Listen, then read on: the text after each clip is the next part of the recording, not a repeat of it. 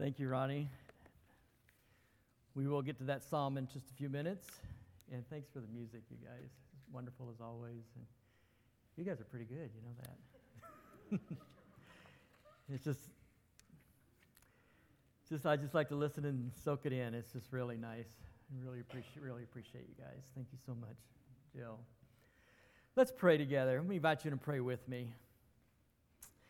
Oh God, as we start a new week after Thanksgiving, we ask that you give us as individuals and as a fellowship the things that we need to live a life that is able to grasp just the whole picture, the whole nature of things, and focus on what you're doing as a whole. Help us to avoid the twisted perspectives and partialities that cause us to get into confusion with our relationships, especially our relationship with you. Father, we ask that you give us a sense of proportion, that we grasp what is important and what is not. Protect us from getting too uptight and too hot and bothered and anxious over things that really don't matter. We ask that you give us a sense of humor this week, that we're able to laugh a lot this week and not take ourselves too seriously. And Father, give us a sense of responsibility, that we approach each task, each day, as something that we can do for the common good of your people and the people around us.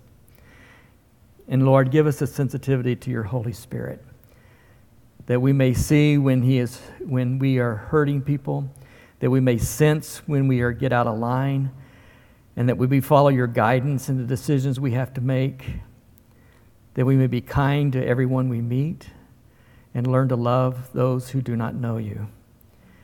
Father, give us a sense of solemnity, to take things seriously that need to be taken seriously. Give us a continual awareness of the presence of Jesus in our lives, and that we may do nothing that would grieve him or grieve the Spirit and damage the reputation of the Savior. So, Father, we ask that you take away any sense of fear, that you take away any kind of risk aversion that we might have in order to follow you and to trust you into what you say and what you call us to do. Father, we ask all these things for the sake of the gospel. It's in Jesus' name. Amen. That psalm that Ronnie read may not sound much like a Christmas psalm that we should have picked, but hopefully we'll get to that, and it will kind of become clear. Sue and I have always we were some of those kids that were always interested in space and science fiction. And, you know, in my side of the bedroom, I had a poster of the Apollo 11 astronauts. And she said that she actually was one of those kids who, when she grew up, she wanted to be an astronaut, and took a course in astronomy in college, even though it had nothing to do with her major.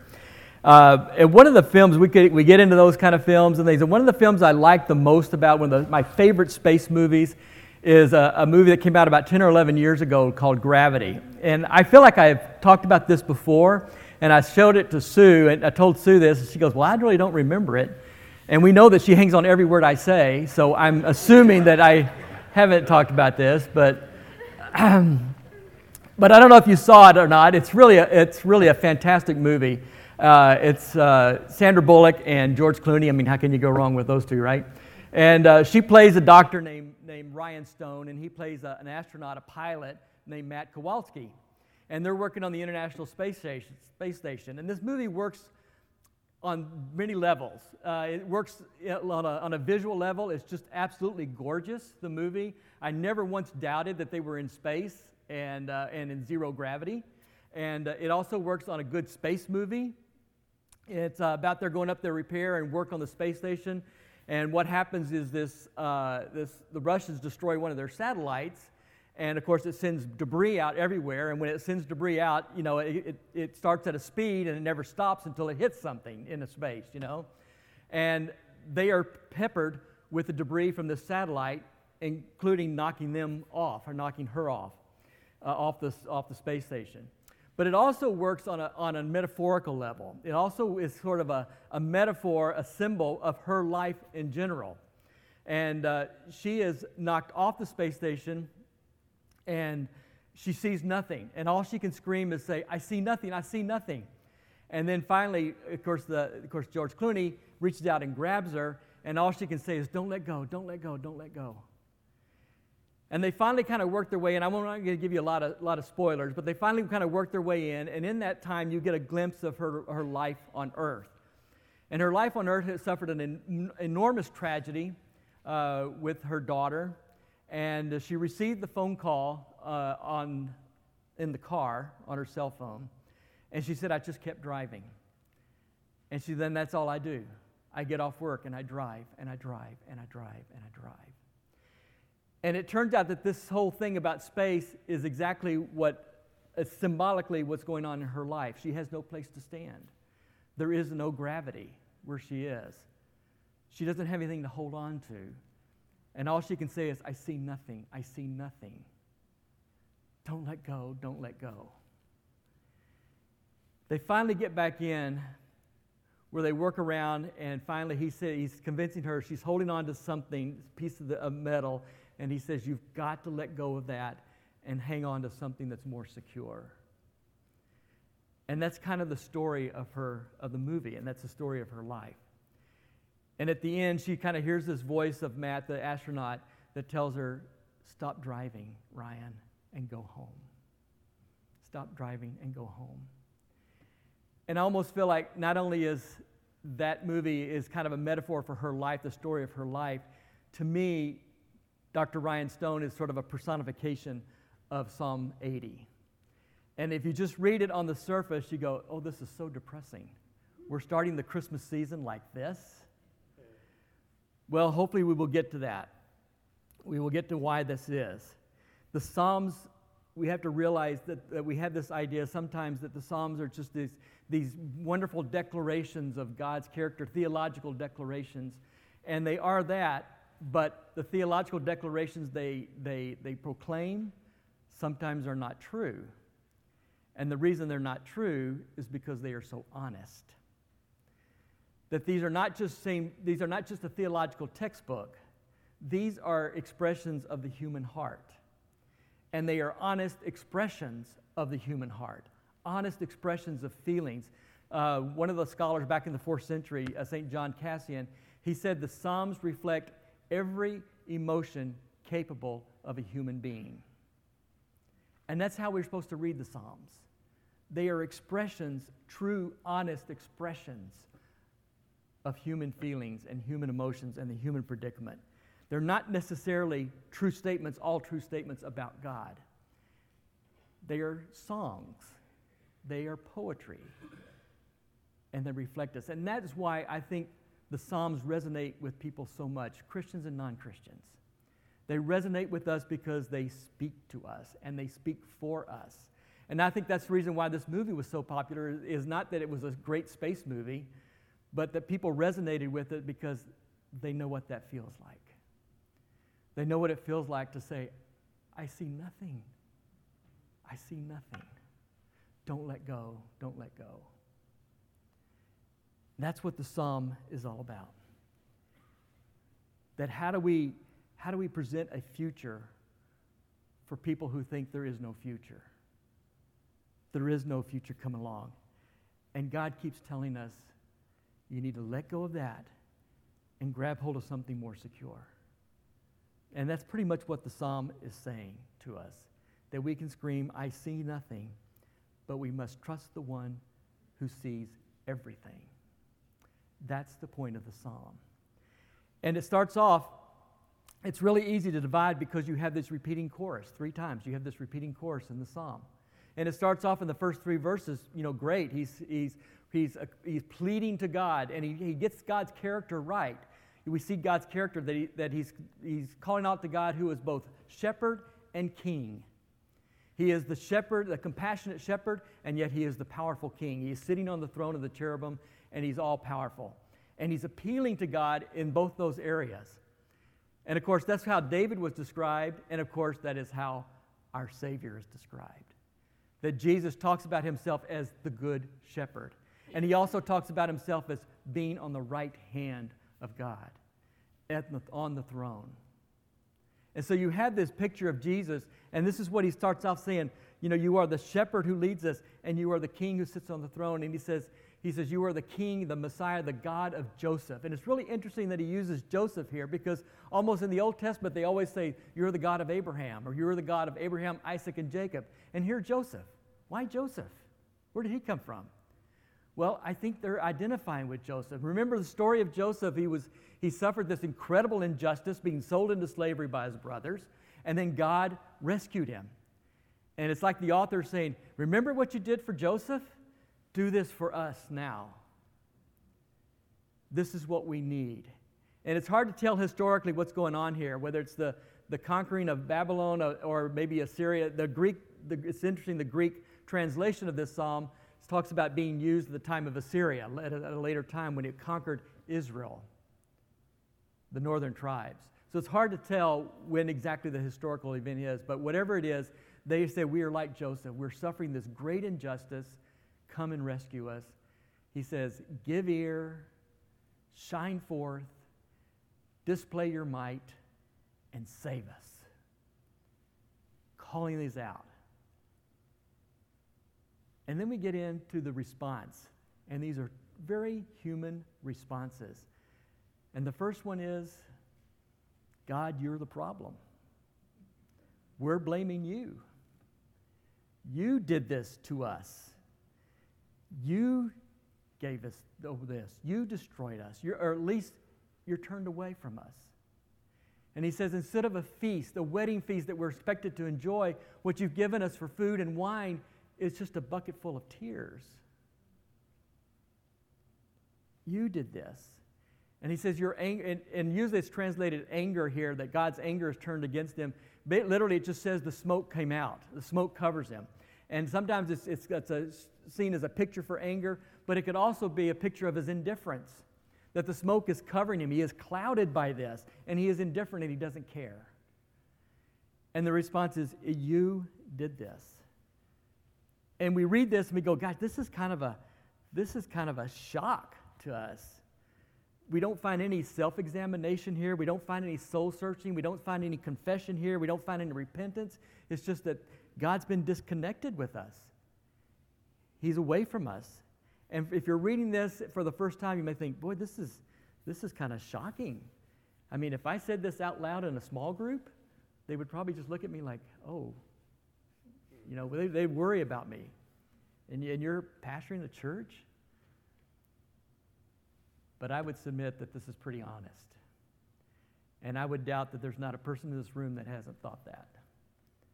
Wants to blame God for this. This is your fault. And we cry for restoration. We cry for rescue, and all we get is a deaf ear. And how do we present hope when hope has lost all credibility? When it's just like we don't see it. That his absence is the blame. Richard Rohr describes suffering as a loss of control. And I think that is probably about as good a definition as I can think of. That it's a loss of control. We lose control of nature. We lose control of our work. We lose control in the home, or we've lost control in our own bodies. But this we just lost control, and that's just this grieving loss. And this psalm gives this kind of suffering a voice. It lets us say it out loud. And I think my point here in this section here is this validates our feelings. That it's okay. We don't need to clean up our language here. We can just say it. God can handle it. He can take it. And we can say it. The psalmist says it. So the first response is, God, it's your fault. And the second response is also very human. Remember the glory days. Remember the days in the past when things were right, things were good. That's when we want to go back to. He says, remember you, the vine that you took out of Egypt, and you planted it, and it grew, and it provided shade, and it was a place of safety and security, and all those wonderful things. And now it's all torn down, and the pigs are coming in to eat it, and the walls are burned down, and everything's gone. Remember the glory days. And we love to do that. We love to do that as Christians. Remember when this happened? We do it in the realm of economics and politics. Remember when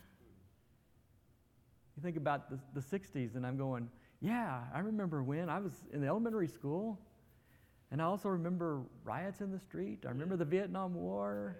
I remember Watergate. But those were the glory years.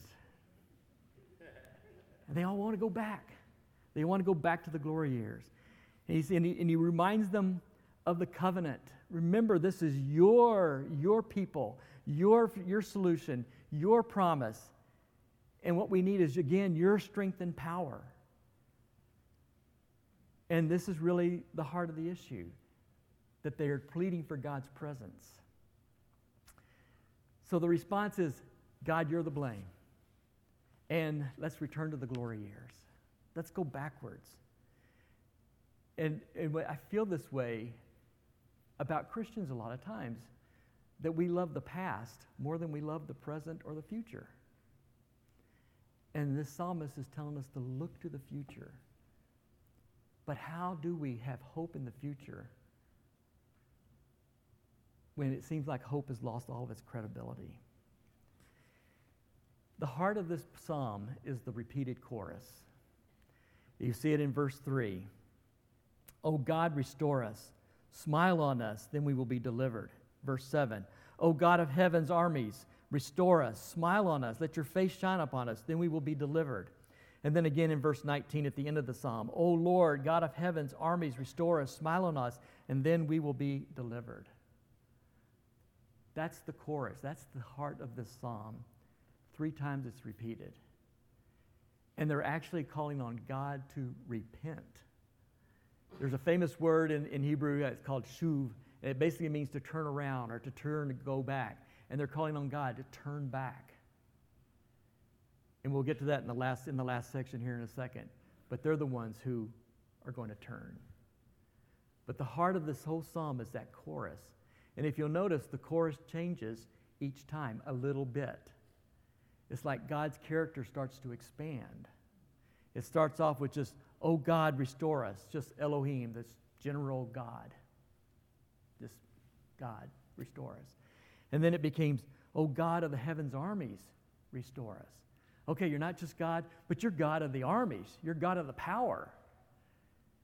And then finally, the last one is the key.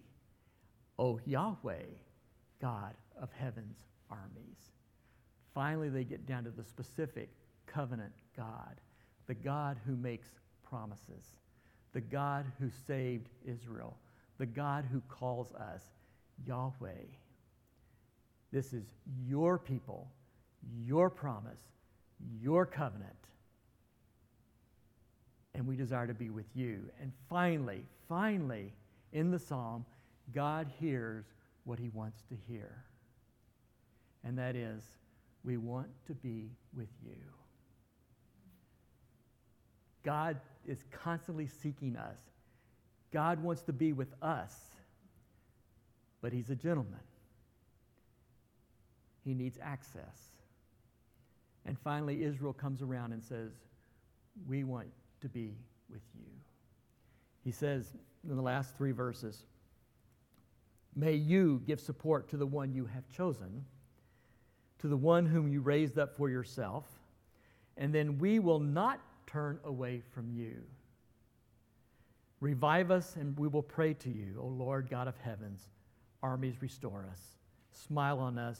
Your face will shine upon us, and we will be delivered. This all goes back to that original promise in Deuteronomy chapter 6. The Lord will bless you, and he will keep you, and his face will shine upon you. In other words, you'll receive his favor.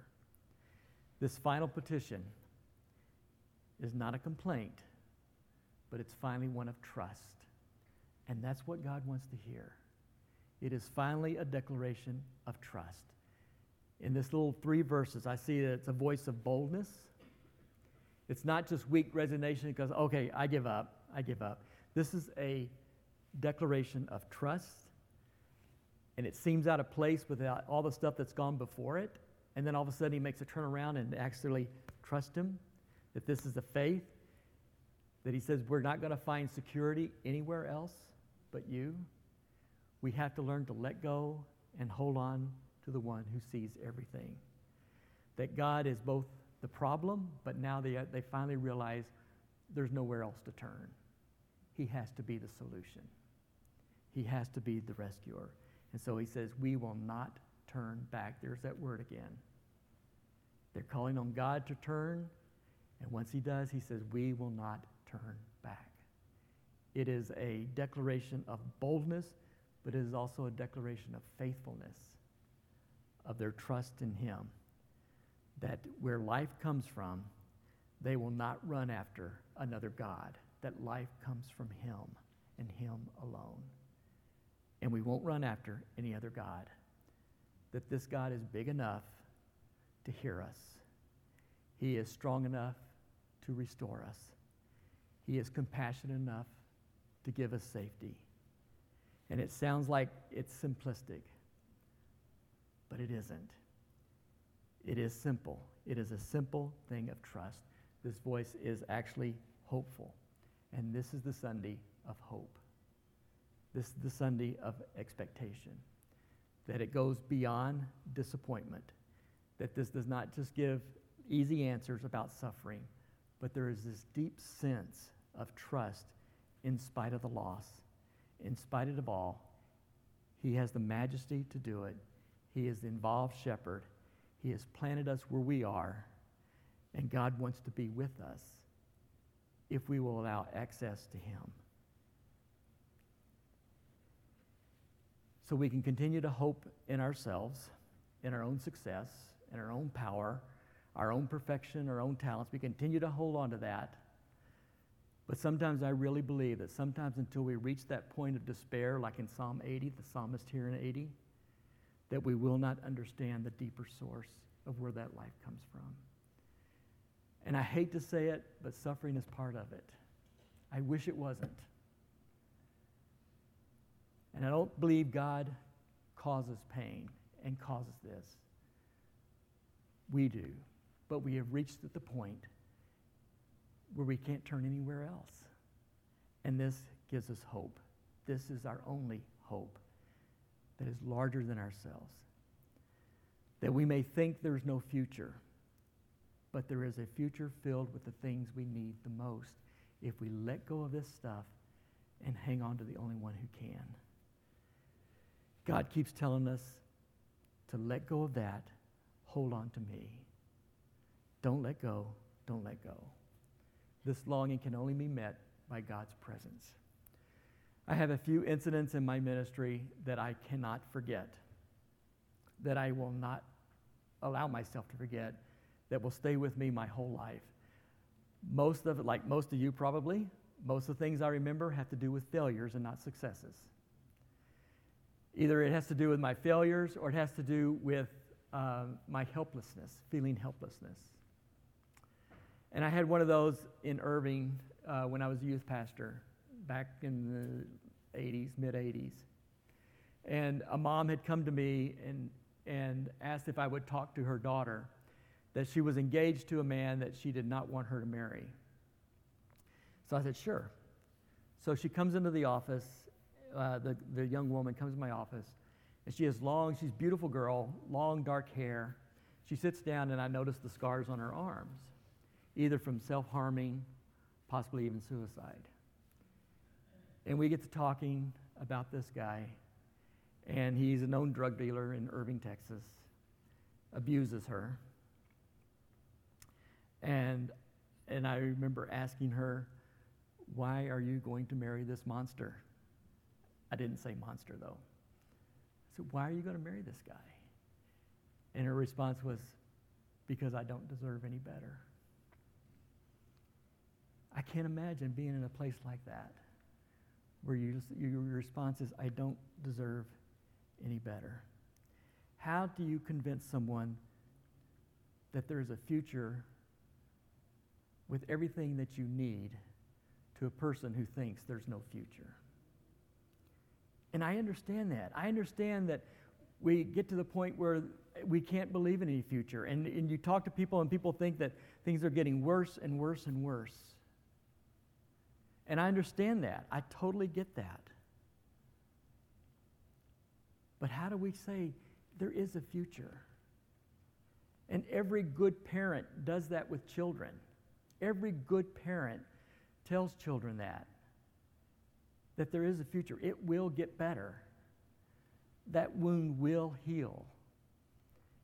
And it's the abusing parents who not only hurt their children physically, but also hurt their spirit, teaching them that, well, it really won't get better. In fact, this is a dead end.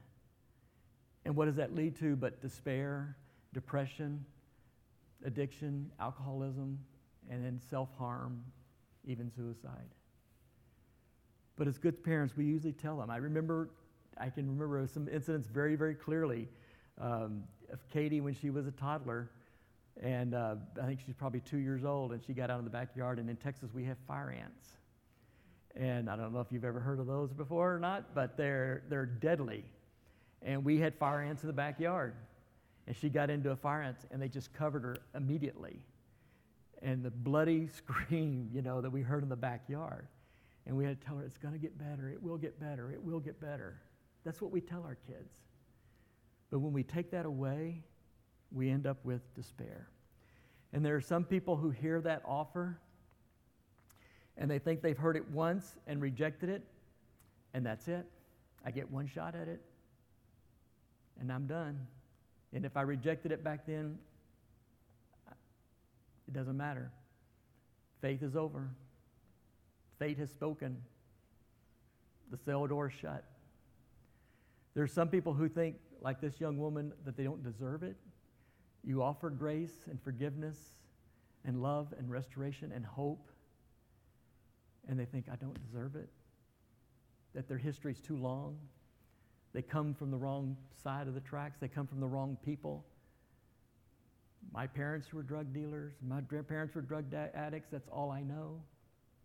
I will be a drug addict, I'm sure.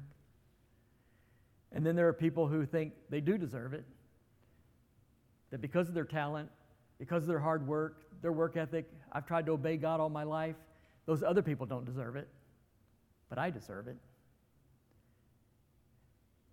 And this offer is for everyone. Yes, we may have lost confidence that there are better days ahead, and that's understandable. And yet, God keeps coming back with, no, it's not. No, it's not. Hang on. Hang on. It will get better. I promise. You will have everything that you need. It will get better. And this hope, these last three verses sort of seem out of place. But we know that God did answer that. He did lay his hand on the one on his right side. And so, but we have this incredible plot twist in the story of the Bible. That the prophets and the psalmists, they've always predicting this Messiah will come, that he will come, this long-expected hope, and yet it comes, but it comes in an incredibly unexpected way. It doesn't come in the power and the strength that the psalmist in Psalm 80 is hoping for. It comes in the form of humility and vulnerability. It comes with a baby.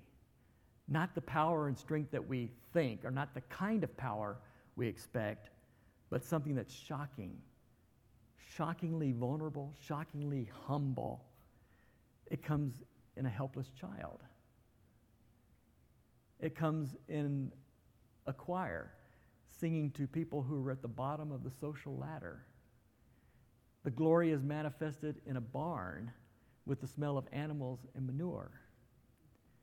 It comes with the meek will inherit the earth. It comes with a total revision of what we expect. And we have to stop and sort of catch our breath to kind of understand this. It's not anything what we think. You see, their complaint was he was absent. And the solution is that he comes to us. He's not here. The answer is the enfleshment of God. The complaint is that he is absent. And the answer is the incarnation, is the enfleshment, that he is here with us. And it's ridiculously incomprehensible It's ridiculous at the lengths that he goes to be with us. That he takes on flesh and bone and blood destined for suffering. And the solution is that he shares it with us. That his strength is made known in weakness. That the last will be first. Blessed are the meek. Just the opposite of what we think. So we may think that there's no future, but there is a future filled with the things we need. We may be screaming and crying, I see nothing, I see nothing, I see nothing. That's when we grab hold of the one who sees everything. This psalm sounds depressing, but yet it is a psalm of boldness. It is a psalm of faithfulness. It is a psalm of hope. And God fulfills it in a way we did not expect. He fills it in a way that we had no clue this was coming. Instead of the power that Israel was calling for, it comes with vulnerability and humility to share with us. That yes, we can think that there's no future, but there is a future filled with the things that we need the most. Let's pray together. Father,